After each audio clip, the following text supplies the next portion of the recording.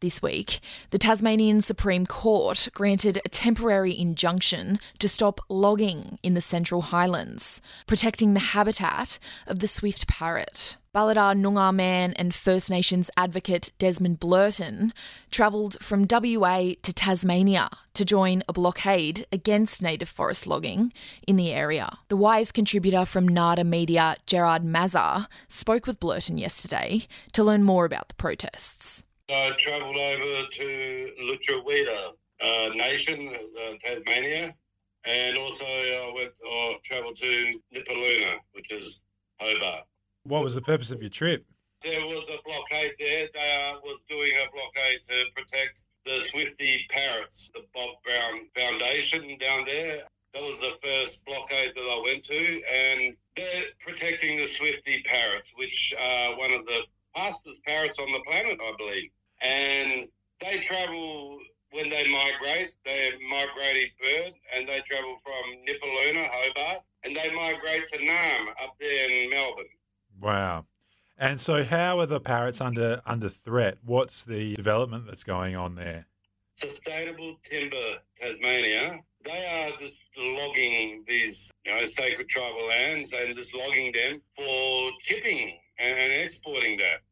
That's wrong, that capitalism and that are getting too much greed over our tribal lands, and especially for the animals such as the Swifties that need to have their home for when they return back from Melbourne or from the mainland, when they return back to Nipaluna. They need their homes still there. It's horrendous that this is happening down there in Nipaluna, where these are endangered species of parrots, the Swifty parrots, need to be protected. Who are some of the people that you met while you were over that way? Well, Violet Coco, she's a storage activist over there, I think on the East Coast. And also got to meet Nala Manson from Tasmanian Aboriginal Council. And also want to give a special mention to Brother Roy down there, Maynard. I keep in contact with him through social media. And funny enough, Jared, he just rang me out of the blue, right? And then I said, well, I'm coming down to your tribal lands maybe in a week.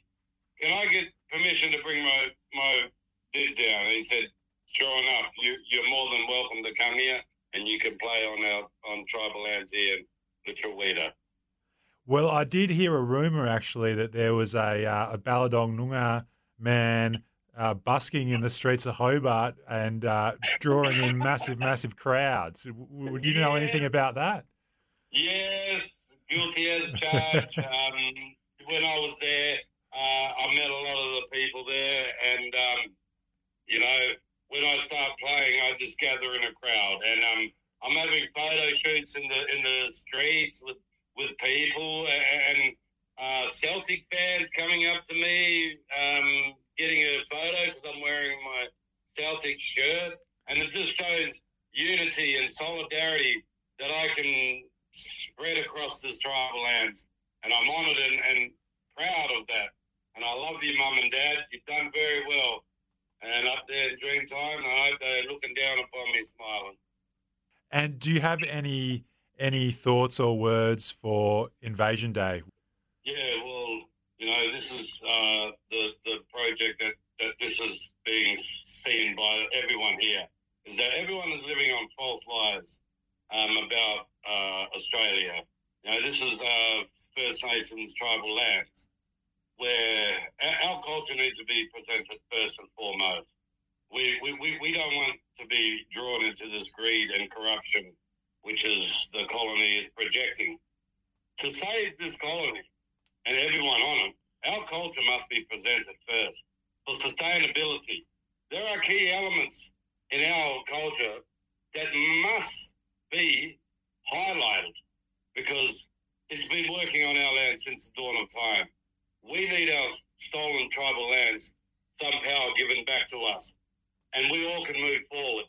This is the day of the day of mourning that went past, and it's just going to continue the trauma that's going to be passed on to our kids and grandkids unless we all come together and fight. Black fella, white fella, we all stand together. That was Balladong Noongar activist Des Blurton there, speaking with Nada Media's Gerard Mazza.